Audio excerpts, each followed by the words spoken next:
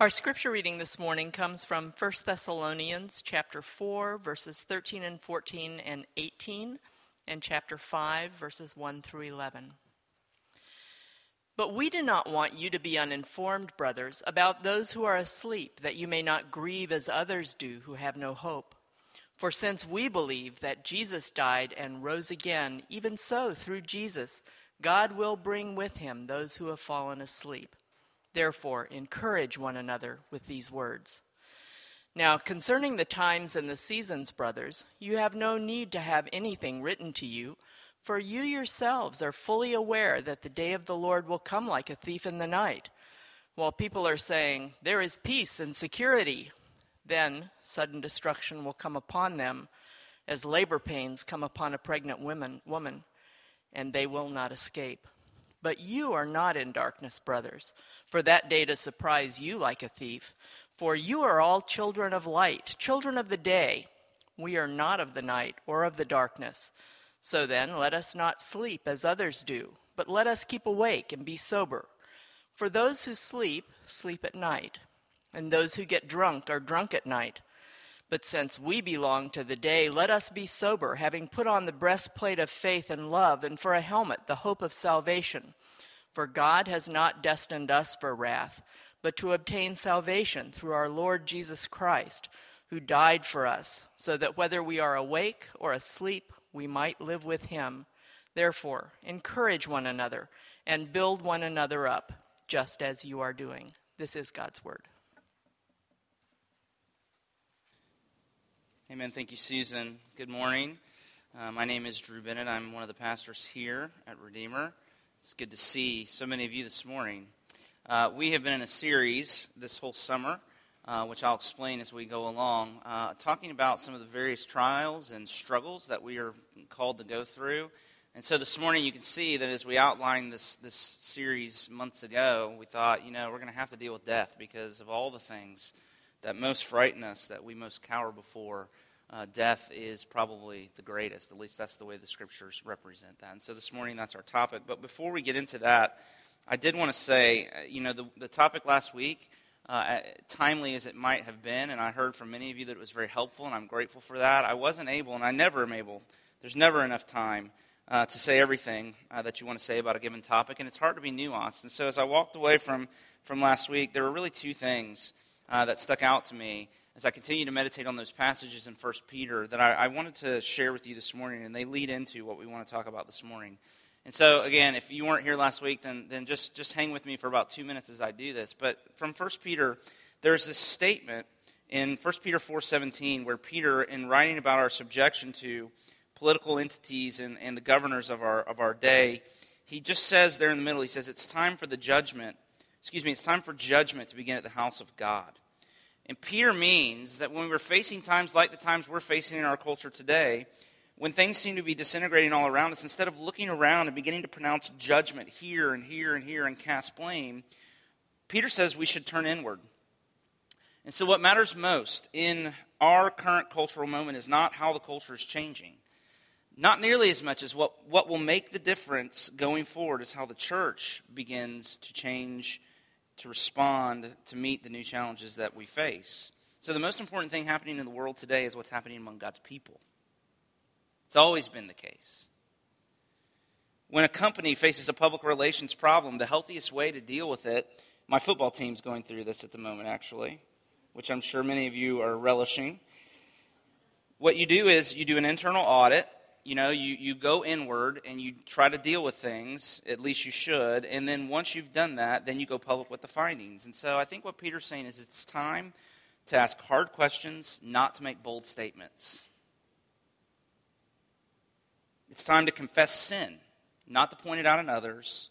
That's the kind of thing Peter's talking about. And I didn't want to miss the opportunity to say that. But the second thing that really stuck out to me in that passage from last week that I want to build on this morning was the verse in chapter 2 where Peter says, it's a gracious thing when mindful of God, one endures sorrow while suffering unjustly. Listen to that. It's a gracious thing when one mindful of God endures sorrow while suffering unjustly. It's hard to endure sorrow when you've been mistreated.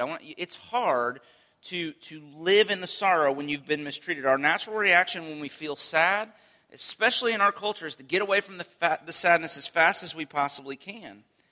Because when you're sad, you're not in control, and we like control. And so the best way to stay in control or to regain control is to take your sadness and to do everything you can to turn it into anger. Because anger comes from a position, you're in control when you're angry. The hardest thing to do is to just endure the sadness. And that's Peter's instruction. He says, mindful of God, endure sorrow. He says, don't let your sadness become anger. Trust God, stay in the sadness, and then out of your sadness begin to speak the truth and to do good. And that's exactly where I think that we should be try to be living. And the reason is it's so important is because when you're speaking truth out of a place of sadness, it's very different than truth that's spoken out of a place of anger. Right? Everybody knows that. If you've been married for very long at all, you know that. And you can tell the difference. And we need to be speaking out of a broken heart, not out of righteous indignation. But it takes incredible courage to stay there, to stay in the sadness. Most of the time, anger is cowardly. It's the easy way out. Enduring sadness instead of getting angry while suffering unjustly is heroic. Doing the right thing when it's hard, that's courage. There's lots of things going around about how we would define courage in our culture. Doing the right thing when it's hard.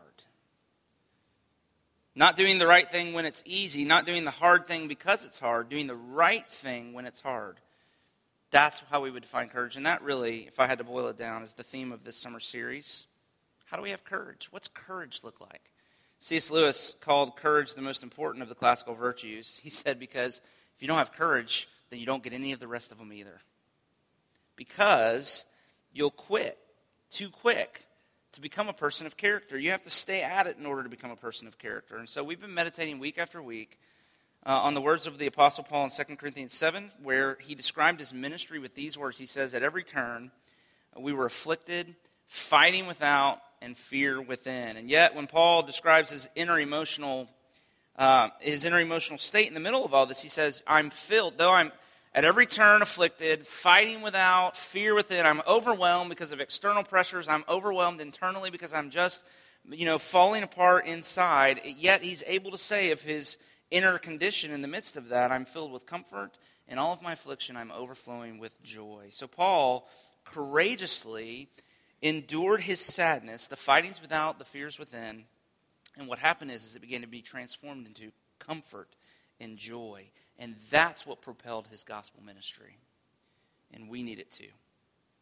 And so this passage here in 1 Thessalonians is about living with courage in the face of the thing that for many of us, and we may not even be aware of it, I would say for all of us, is the greatest threat and the greatest fear that we live with, and that is the fear of death. That the fear of death is pervasive. It comes in and kind of seeps into all of our lives in places in ways that we don't even realize. And so that's the topic this morning. And if you see the outline that I've made for you there, we're going to look at these three things. We're going to talk about first the fear of death, and then really what lays behind the fear of death, which is the sting of death. But then the ultimate gospel hope is that in Jesus Christ we can experience, and we live in light of the death of death. So the fear of death, the sting of death, and the death of death. Let's talk about those three things as we walk along together this morning, okay?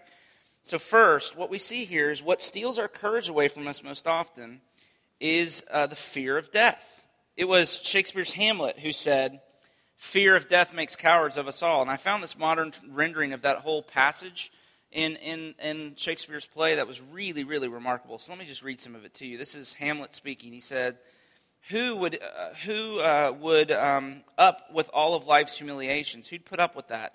The insults of arrogant men, the pangs of unrequited love, the mistreatment good people have had to take from bad, when you could simply take out your knife and call it quits. Who would choose to grunt and sweat through an exhausting life unless they were afraid of something dreadful after death? The undiscovered country from which no visitor returns, which we wonder about without getting any answers from, and which makes us stick to the evils that we know rather than to rush off to seek the ones we don't. Fear of death, he says, makes us all cowards, and our natural boldness becomes weak with too much thinking. Now, that's exactly what's happened to the Thessalonians. Look here, twice Paul tells them, verse 18 of chapter 4 and then verse 11 of chapter 5, encourage one another with these words. What he's writing to them about, encourage one another, build one another up. They're lacking courage. That's their problem. And the reason is that Jesus has been longer in coming than they've expected him to be, and many of their number have begun to fall asleep. So you see verse 13?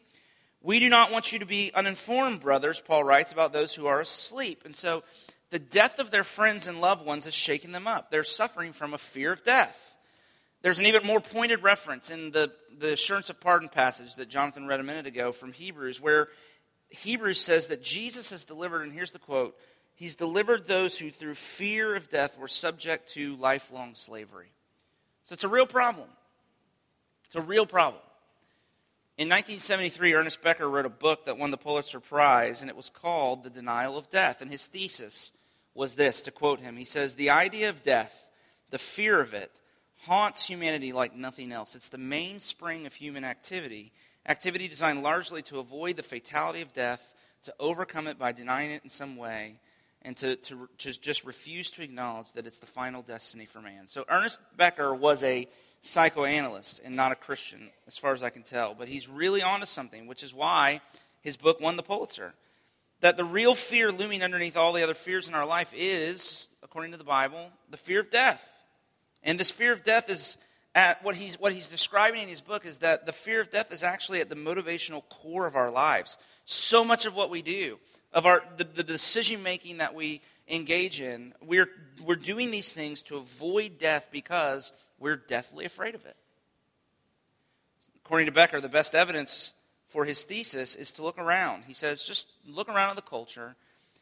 Look and see how hard we are all trying to avoid our fear by repressing it. We're in denial. We're in denial about death, thus the title of his book. So among the young, there's this flippant air of invincibility that has been afforded to us by our affluence and technological advances. But then you have so many evidences in our society that we are absolutely obsessed with the fountain of youth. Eating healthy, right? Staving off disease with essential oils, right? There, see? The fitness craze, the prevalence of plastic surgery, all of these things, which I'm in favor of some of those things, you know.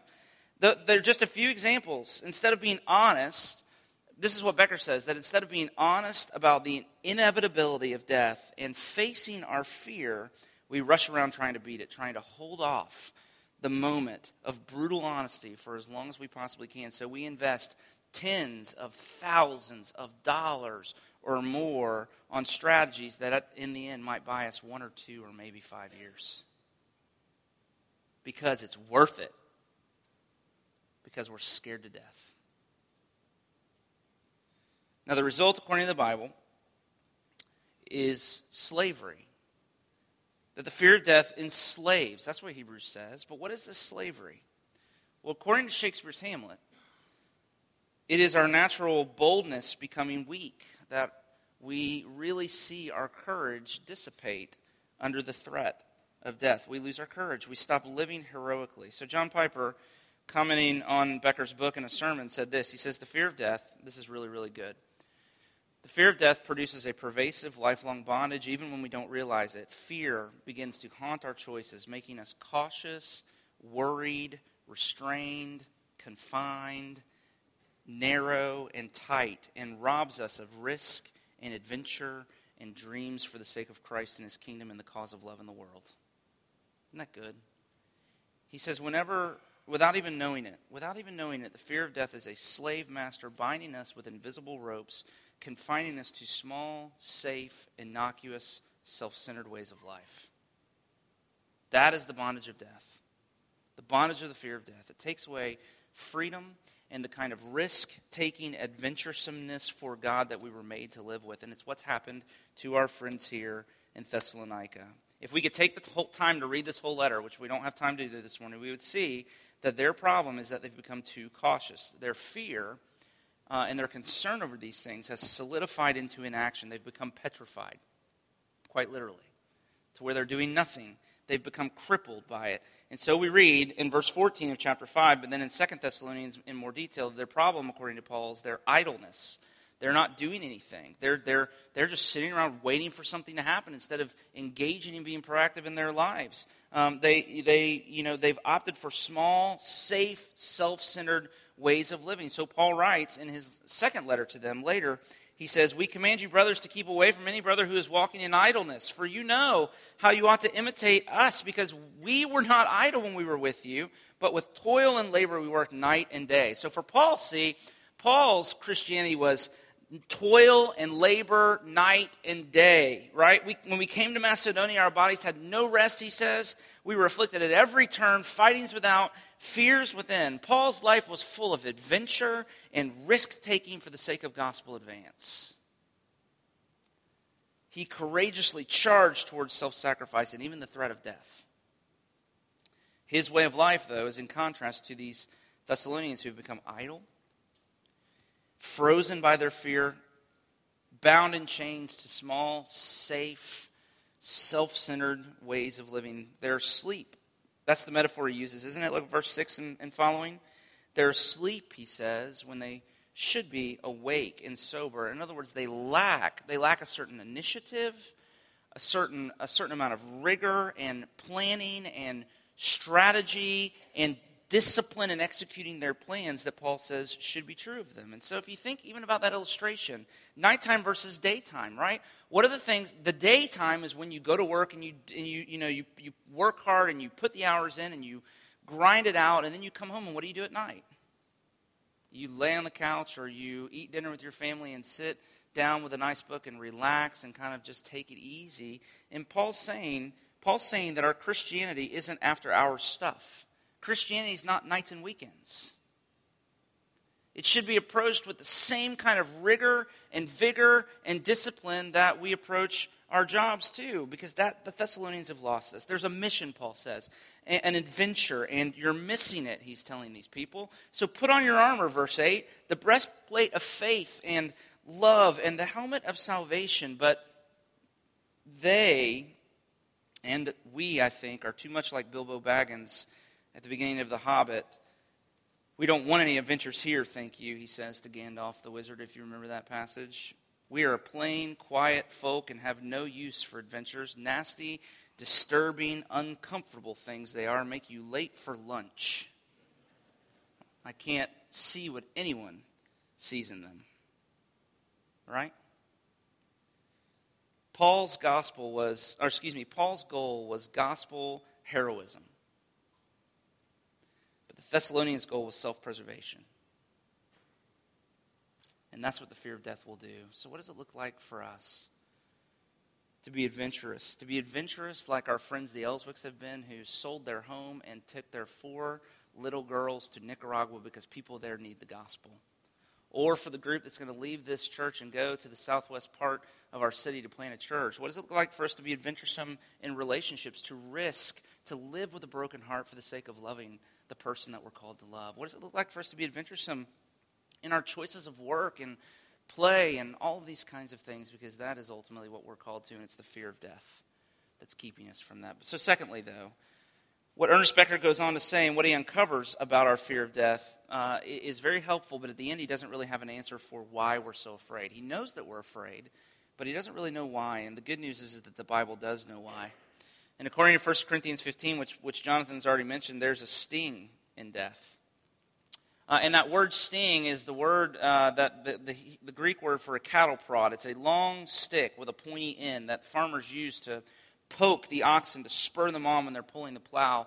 You know, the whole strategy is you inflict pain, and that gets the oxen moving. And so the farmer uses fear to motivate the oxen to plow the field. So it's a helpful metaphor. It's what Ernest Becker is trying to say, that the fear of death that we live with is spurring us on all along through our life, haunting us, stinging us, enslaving us. And so it makes us like an animal that's been beaten too often. You know what I'm, right? Cautious and wary and cowering and cynical. It prods us along, leading us towards small, safe, self-centered lives. But what is the sting? So let me read very briefly from this passage in 1 Corinthians 15. Here's what Paul says. He says, "The sting of death is sin, The power of sin is the law. In other words, the reason we're so afraid of death is because whether we're willing to admit it or not, whether we even know it on a conscious level or not, we all know that God is waiting for us on the other side of death, and we've offended him, and he's angry with us. The sting of death is sin, the Bible says. The fear of death that enslaves is the fear of meeting God in judgment. It's exactly what we read in this passage in 1 Thessalonians. Look down in verses 9 and 10 of chapter 5. The Apostle Paul says, "For God has not destined us for wrath, but to obtain salvation through our Lord Jesus Christ, who died for us so that we might live with him." Why were the Thessalonians living the way they were in the grips of the fear of death? Because the thought of death overwhelmed them, because they thought death meant wrath, that they thought what awaited them on the other side. These are Christian people, and yet they're acting this way, that what they expect to await them on the other side of death was condemnation and wrath. So this is really profound.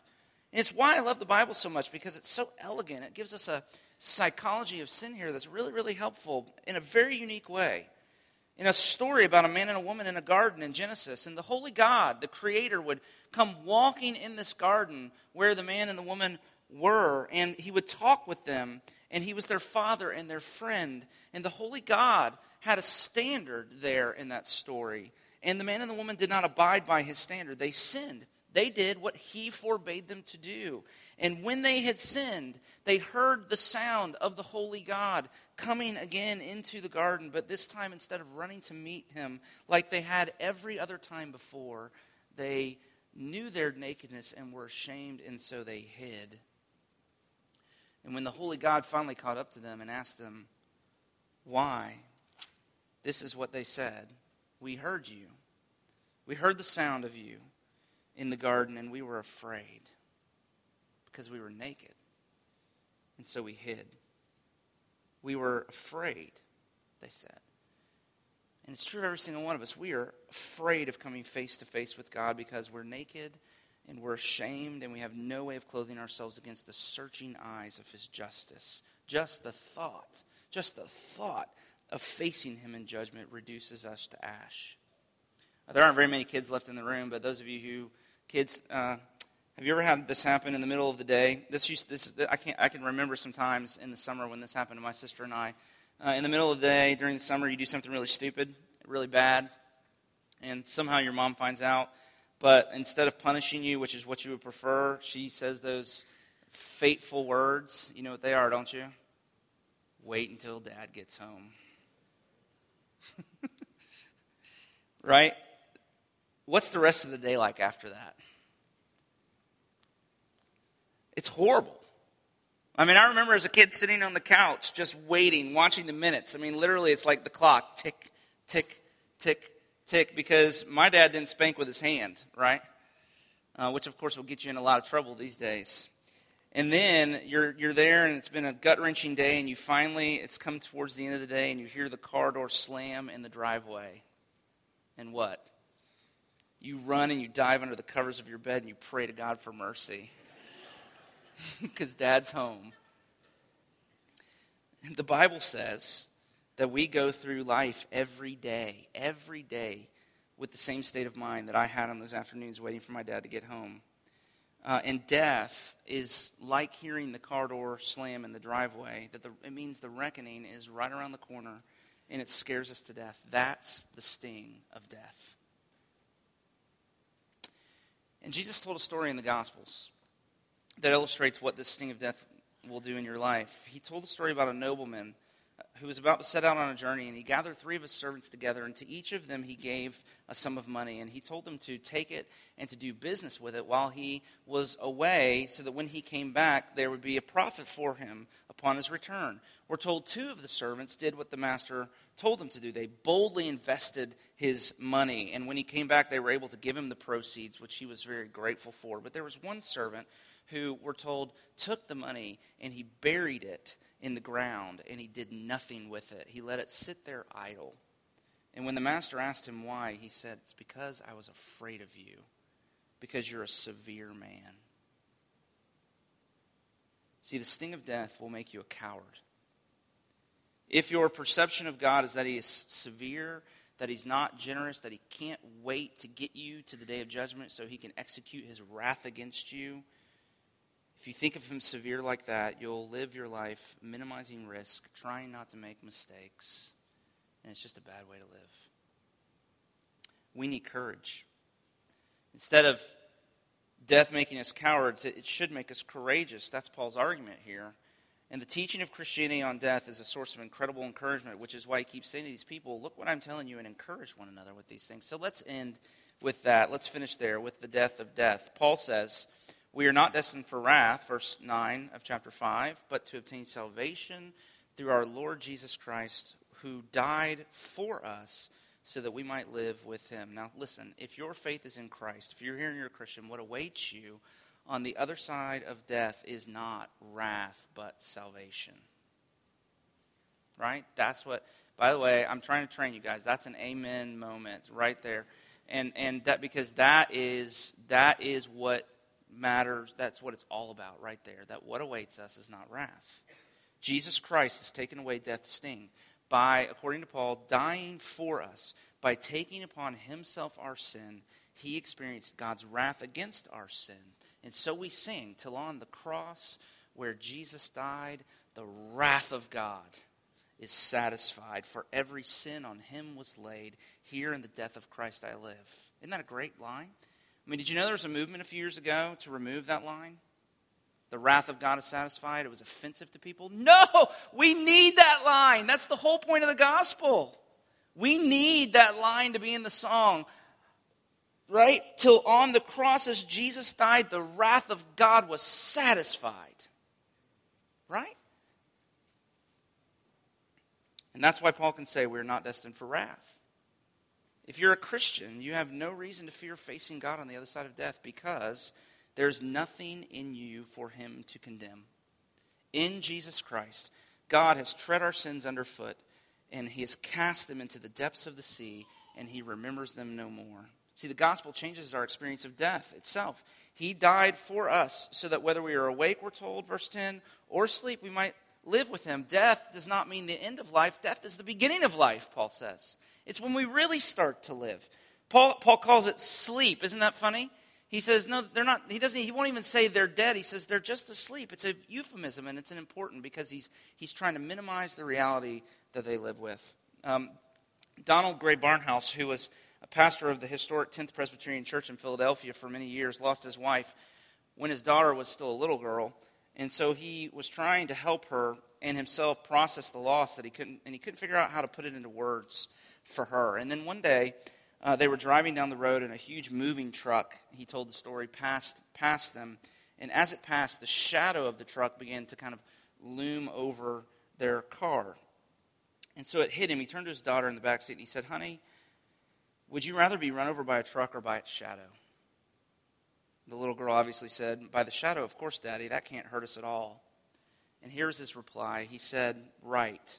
If the truck doesn't hit you but only its shadow, then you're fine. Well, it was only the shadow of death that went over your mother. She's actually alive.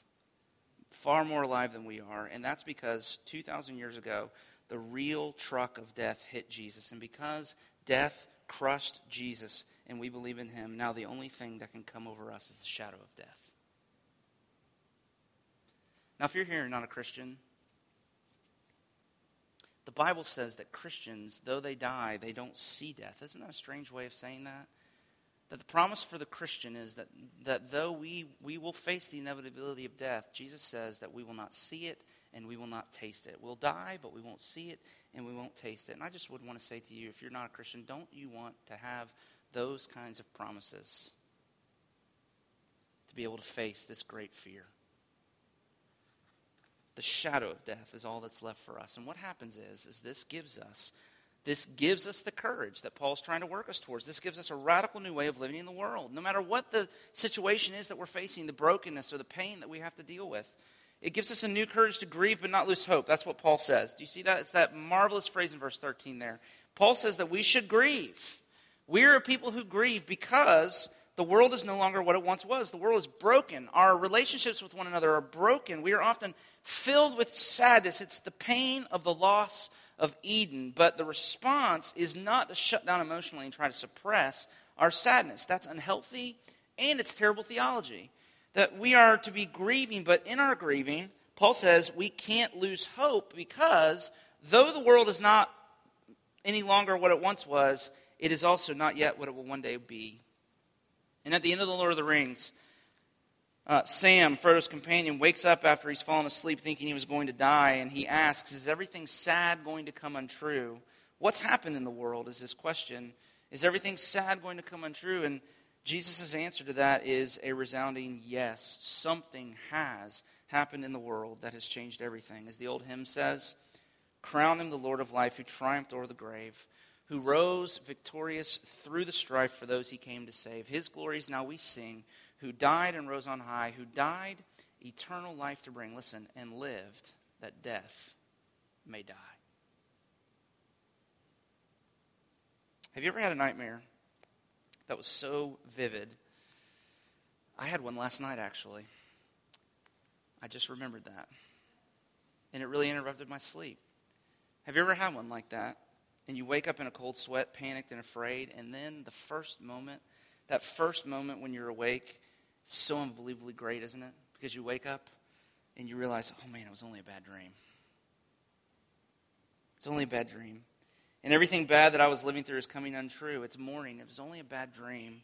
And the sadness begins literally to come untrue. When Paul tells us that Jesus died for us so that we might live with him, he's claiming that Jesus is going to make all the sadness and all of the heartache we experience in this life, not to minimize it in the least bit, grieve it. But the promise is that all of the sadness and all of the heartache that we experience in this life and even death is going to become one day like a bad dream. So we can be completely honest and at the same time unafraid. Completely honest, not shut down emotionally, not repressing our fear of death, but dealing with it, grieving with it. Complete, absolute emotional honesty. Anger, sadness, whatever it might be. Honesty, but at the same time, always filled with hope. Always with courage. That's the unique thing that Paul says the gospel can do in our lives, and it would change everything if we could become people who could live like that. Jonathan Edwards preached his first sermon when he was 18 years old. His topic was Christian happiness. And the doctrine of that sermon was that Christians should be filled with joy. They should be happy whatever their outward circumstances are. And man, isn't that hard? I mean, that's almost impossible to do. And so in his typical fashion, the sermon was an argument for his doctrine. And here is the argument. I'm just going to close with this. He said, here's the reason why, no matter how painful your life is at the moment, no matter how deep the shadow of death may have passed over you in recent times, here is the essence of the reason why we can at the same time be filled with hope. Edwards said this. He said, number one, all of our bad things, the Scripture promises, will ultimately work out for good. Number two, all of our good things, all of the good things, justification and adoption and the promise of heaven, all of the good things cannot be taken away from us. Number three, and all of our best things are yet to come. You hear that? All of our bad things will work out for good. All of our good things cannot be taken away from us, and all of our best things are yet to come. So be filled with hope, even as you grieve, because that honors and glorifies God greatly. And so let's pray together this morning. Will you pray with me? So, Father, we do pray that you would come even in these last moments of this service and help us. Lord Jesus, we thank you for the Scripture that says that you are a faithful high priest who's able to sympathize with us in our weakness so that you can provide us help in our time of need and trouble. And Lord Jesus, you shook at death. You sweat great drops of blood at the thought of death because the sting of death was there before you. Because for you, death would mean wrath. It would mean facing the Father in judgment, and it was so overwhelming to you that your body began to fall apart. But if we believe in you, Lord Jesus, then for us the sting has been taken away. For us, death does not mean wrath. It means salvation. That is the promise of the gospel. And so, even as we sing about that great promise, would you do, as Paul urges these people in this passage, fill us with hope and confidence and courage so that we could repent well and move away, just refuse to live in the safe, small, self-centered ways that we've been living, that we might become full of bold risk-taking and adventuresomeness for you, because that is what you've called us to in our city, in our world. That is the kind of life that the current movement of our culture is going to require of us in the coming days. We need you to do this great work in us, Father, and so we pray that you do it. In the name of Jesus and for his sake, amen.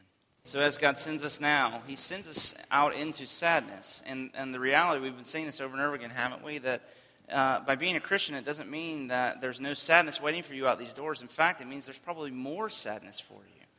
Because the call to follow Christ and take up your cross is the call to stay, in relationships with one another longer than it's comfortable sometimes, to live in the sadness and refuse to come out from underneath it for the sake of being mindful of him, who endured such cost in loving us. And so we're sent into sadness, but we're sent with great hope.